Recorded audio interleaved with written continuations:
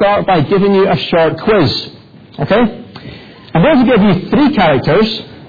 Now see if you can guess the common theme. And as usual, there are no prizes. Okay? Now here's the first one.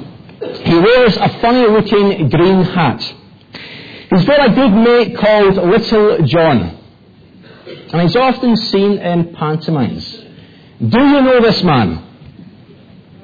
Robin Hood, also known as Kevin Costner. And here's what Robin Hood does. He takes from what belongs to the rich. Why? Because they can afford it.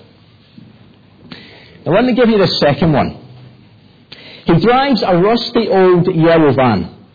And he shares a flat with someone called Rodney. And he says things like lovely, jubbly, and cushy.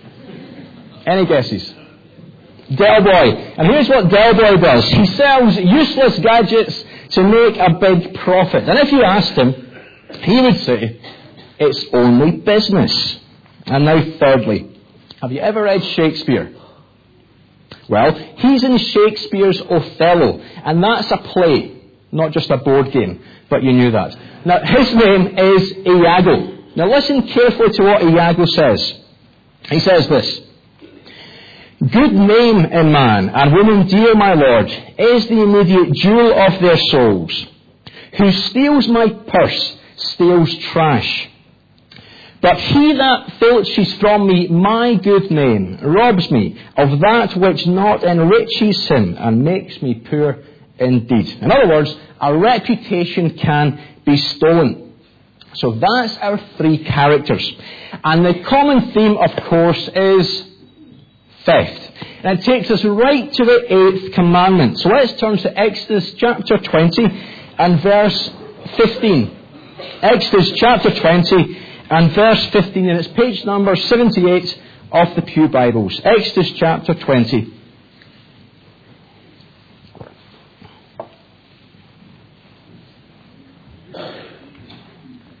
Verse 15. What does it say here? Well, if you look down, it says this. You shall not steal. Now in Hebrew, it really has only 2 words. Not steal. So this morning, I'm going to try and preach in only 2 words. I'll still finish at 1 o'clock, don't you worry. Well, let me give you some facts about stealing. Did you know that when you go shopping, almost everything you buy has a 5% surcharge because of shoplifting? And the Inland Revenue estimates that if everyone paid what tax they should, there would be somewhere between 7 and 15 billion pounds extra every year. And a final one, the Serious Fraud Office estimates that financial crime costs British companies £29 billion annually. 3,500 years later, those same words ring out. You shall not steal. But we're going to find out there's actually a lot more to it. And there are 3 things to observe about this commandment. And here's number 1. First, it means living a fulfilled life. Living a fulfilled life. And there are 2 things to notice here. Firstly, notice the quest for satisfaction. Now, if you're a Mick Jagger fan, you may have bought the hit record many years ago, I Can't Get No Satisfaction. And it goes like this. I can't get no satisfaction. I can't get no satisfaction because I try and I try and I try and I try. I can't get no. I can't get no. They don't make them like they used to. So let me ask you, how do people try and get satisfaction? How do they fill that void in their lives? Well, they buy things. All kinds of things. What is today's motto?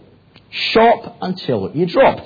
And if you walk along Princes Street, that's what you'll find. We just want a little bit more. More Marks and Spencer's jumpers.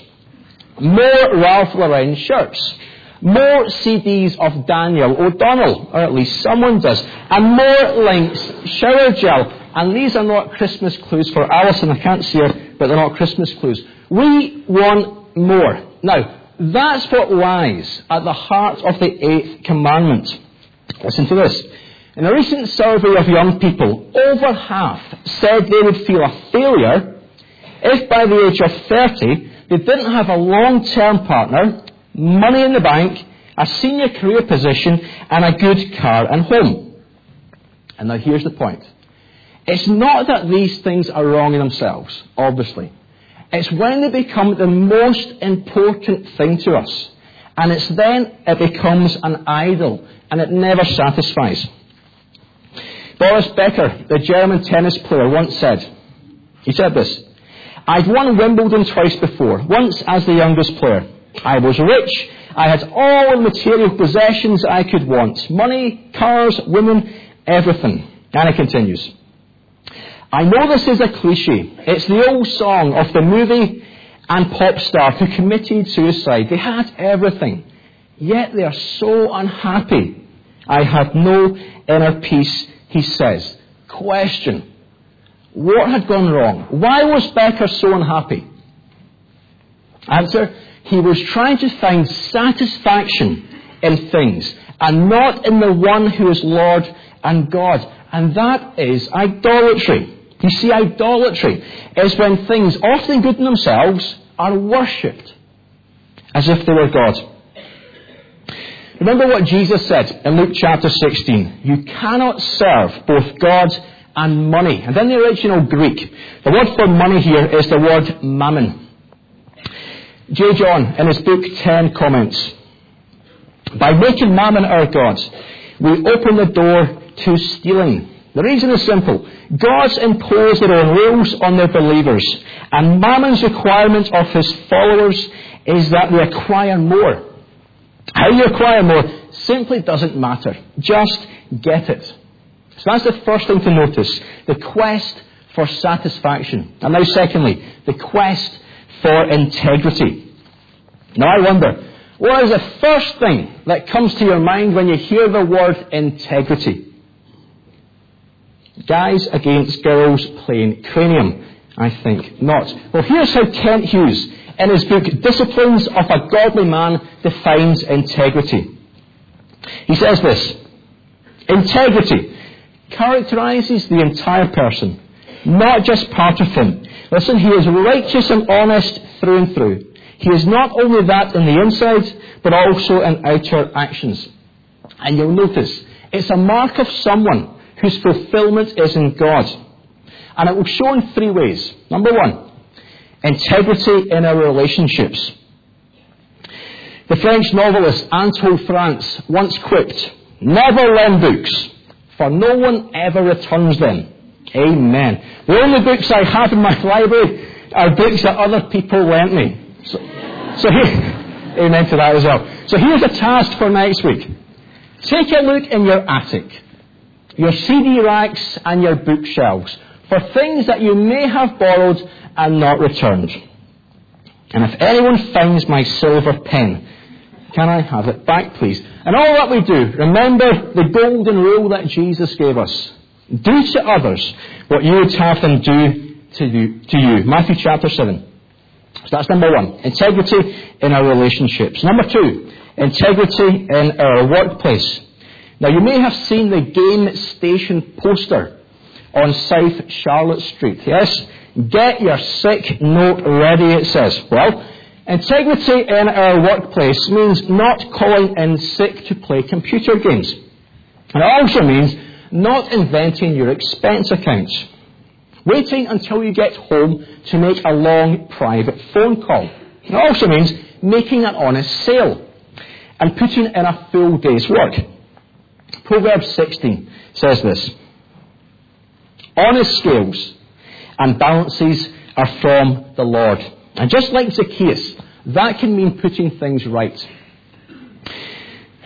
In his book on the 10 Commandments, Playing by the Rules, Stuart Briscoe relates the story of W.P. Nicholson.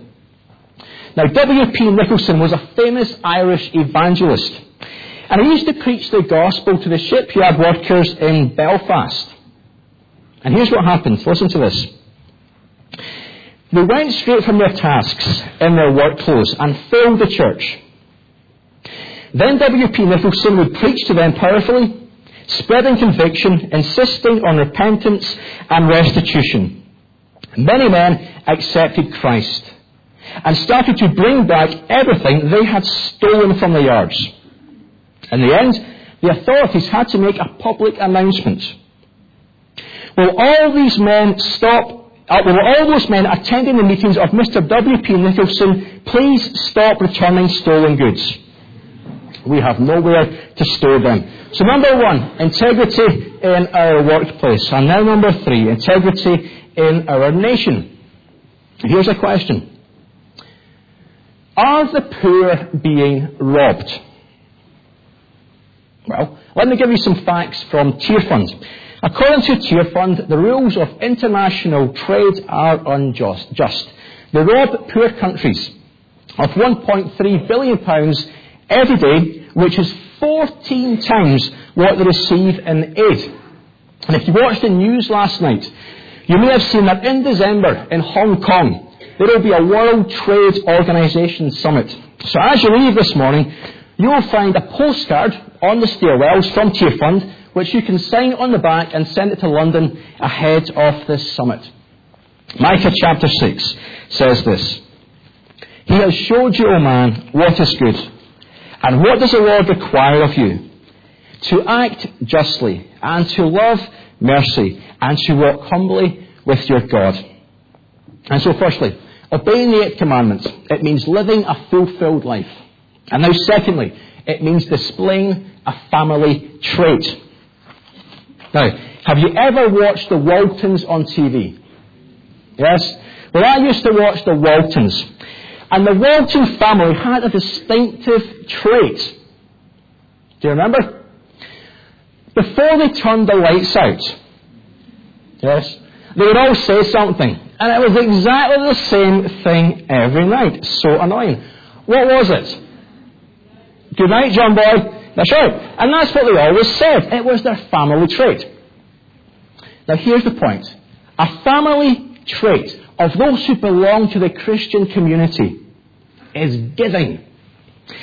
And that is the essence of Christianity. And catch this. Whether it's giving your money, giving your possessions, giving your time, or something else, giving is the best antidote for becoming a slave to possessions. J. John comments helpfully once again. He says this: every act of giving is an act of rebellion against a life dominated by possessions or wealth.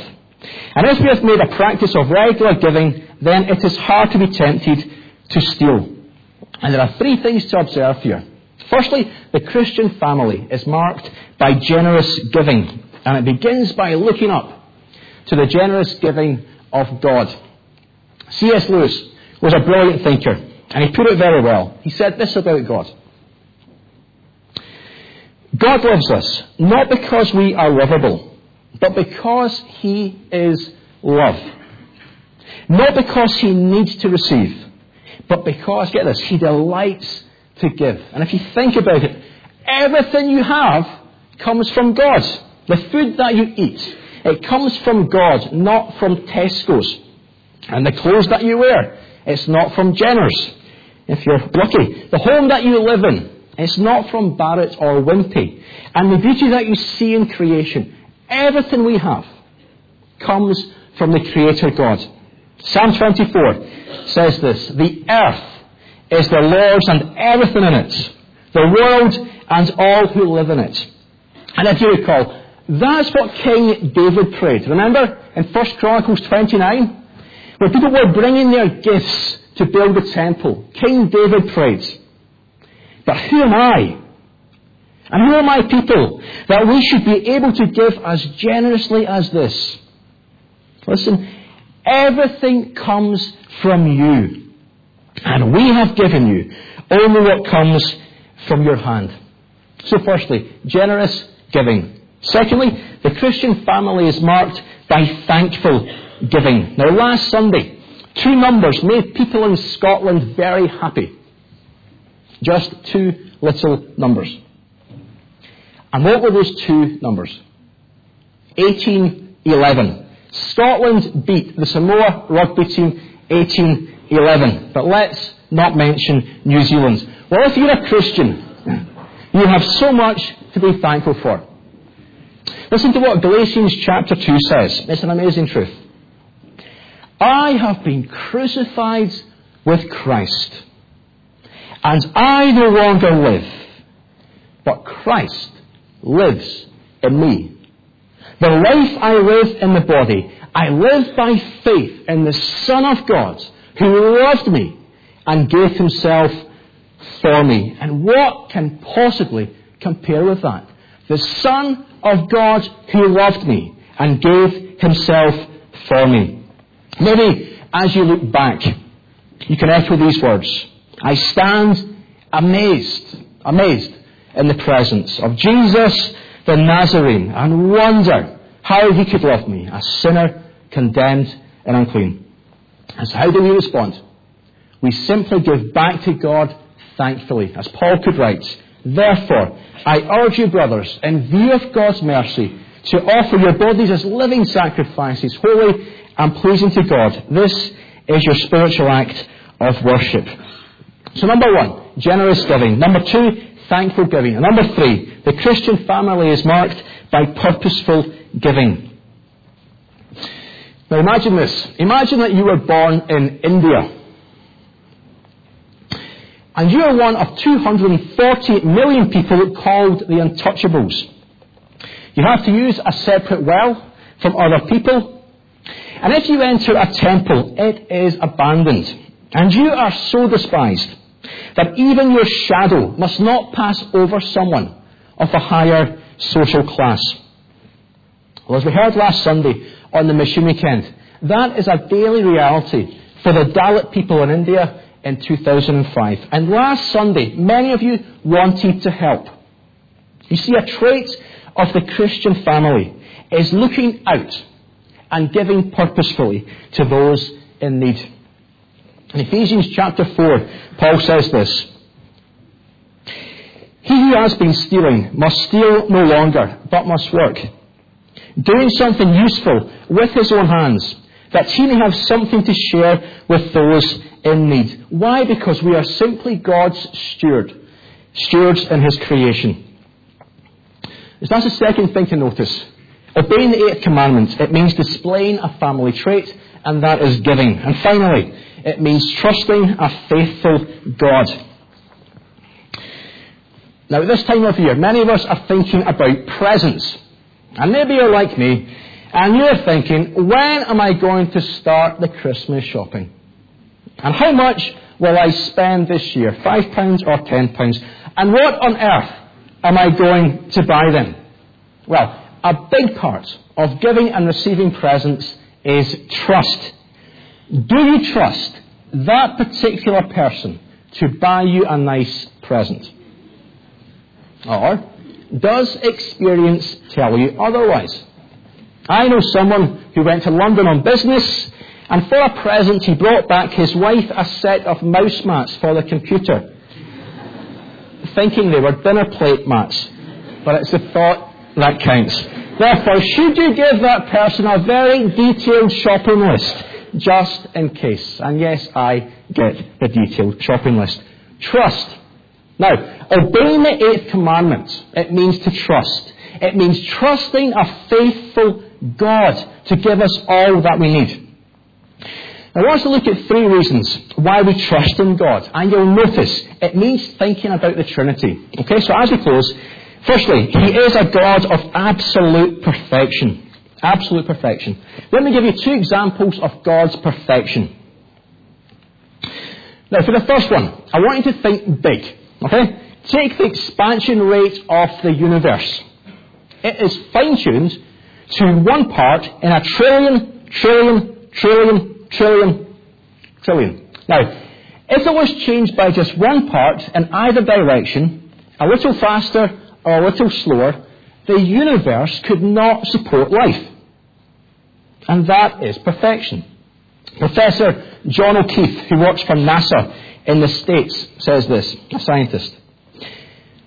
If the universe had not been made with the most exacting precision, we could never have come into existence. It is my view that these circumstances indicate the universe was created for man to live in. Now, for the second example, I want you to think small, okay? Take a snowflake, and we saw millions of snowflakes on Friday. Well, let me tell you about a snowflake. Science lesson number 2. A snowflake, get this, begins by forming around a speck of dust. It then grows into a tiny hexagonal prism, just a few microns in size.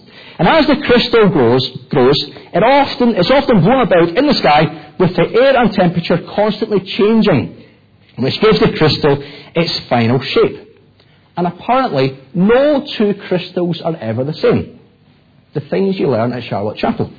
Now here's the point. God controls the universe, and He makes every snowflake unique. He is perfect in all of His ways, and that is why we can trust Him. Secondly, He is a God of abundant provision. Now, if someone came and asked you a very direct question, what is the greatest need that you have ever had? How would you respond? Would it be guidance on buying Christmas presents? Maybe a new Porsche? Or a holiday home in the south of France? Or the answer sheet to my next exam? Well, here is our greatest need. And get this, it's the same for all of us. Our greatest need is to be rescued from our sin. Why? Because we have all rebelled against a holy God, and we deserve His righteous judgment. Let me quote you from Ravi Zacharias, a Christian apologist. Ravi Zacharias says this: a man rejects God, neither because of intellectual demands, nor because of the scarcity of evidence. A man rejects God, listen, because of our moral resistance that refuses to admit his need for God. And the only one who can rescue us is God's wonderful Son, the Lord Jesus Christ. Here's what Paul writes in Philippians chapter 4. He says this: and my God will meet all your needs according to His glorious riches in Christ Jesus. And if you come to the place of the cross, you'll find that. Now, do you remember, who was the last person that Jesus forgave before He died? It was a thief who was crucified next to Him, remember? And on that cross, He recognized that Jesus was being punished unjustly. And do you recall what He said? He said, Jesus, remember me when you come into your kingdom. And Jesus answered him, I tell you the truth, today you will be with me in paradise. Jesus met His greatest need abundantly. And if He was here this morning, He would sing that song written by Charles Wesley. O love divine, what hast Thou done? The immortal God hath died for me. The Father's co-eternal Son bore all my sins upon the tree. The immortal God for me hath died. My Lord, my love is crucified. A God of abundant provision. For you know the grace of our Lord Jesus Christ, that though He was rich, yet for your sakes He became poor, so that you through His poverty might become rich. And now finally, He is a God of abiding presence. Last week, you may have watched on television a film called Touching the Void. And you're all thinking, Richard watches far too much TV. Well, it's about two British climbers in the Peruvian Andes. And one of them was left alone for days. He was injured. Now here's a promise from God. If you're a Christian, you'll never be left alone. God, the Holy Spirit, has come to live within you. And that's where our assurance comes from in life. It doesn't come from possessions. Ephesians chapter 1 says this: having believed, you are marked in Him with a seal, the promised Holy Spirit, who is a deposit guaranteeing our inheritance until the redemption of those who are God's possession, to the praise of His glory. And so as we close, what is our part? Well, our part is to grow in our walk with God. So let me give you a friendly challenge. How about, in 2006, reading through the whole Bible in a year? You can buy a daily guide, and you could go through the entire Bible in 2006. And here's the thing. The more you get to know God through His Word, the more you will trust in Him to meet your needs. And so in conclusion, this morning we've looked at what it means to obey the 8th commandment. It means living a fulfilled life. It means displaying a family trait. And it means trusting a faithful God. And as we close, we can do no better than use the ancient prayer of a man named Agur. And it's found in the book of Proverbs. And it says this. Let me read it to you. 2 things I ask of you, O Lord. Do not refuse me before I die. Keep falsehood and lies far from me. And here it is. Give me neither poverty nor riches, but give me only my daily bread. Otherwise, I may have too much and disown you, and say, who is the Lord? Or I may become poor and steal and so dishonour the name of my God. All that we are and all that we have comes from God. Let us pray.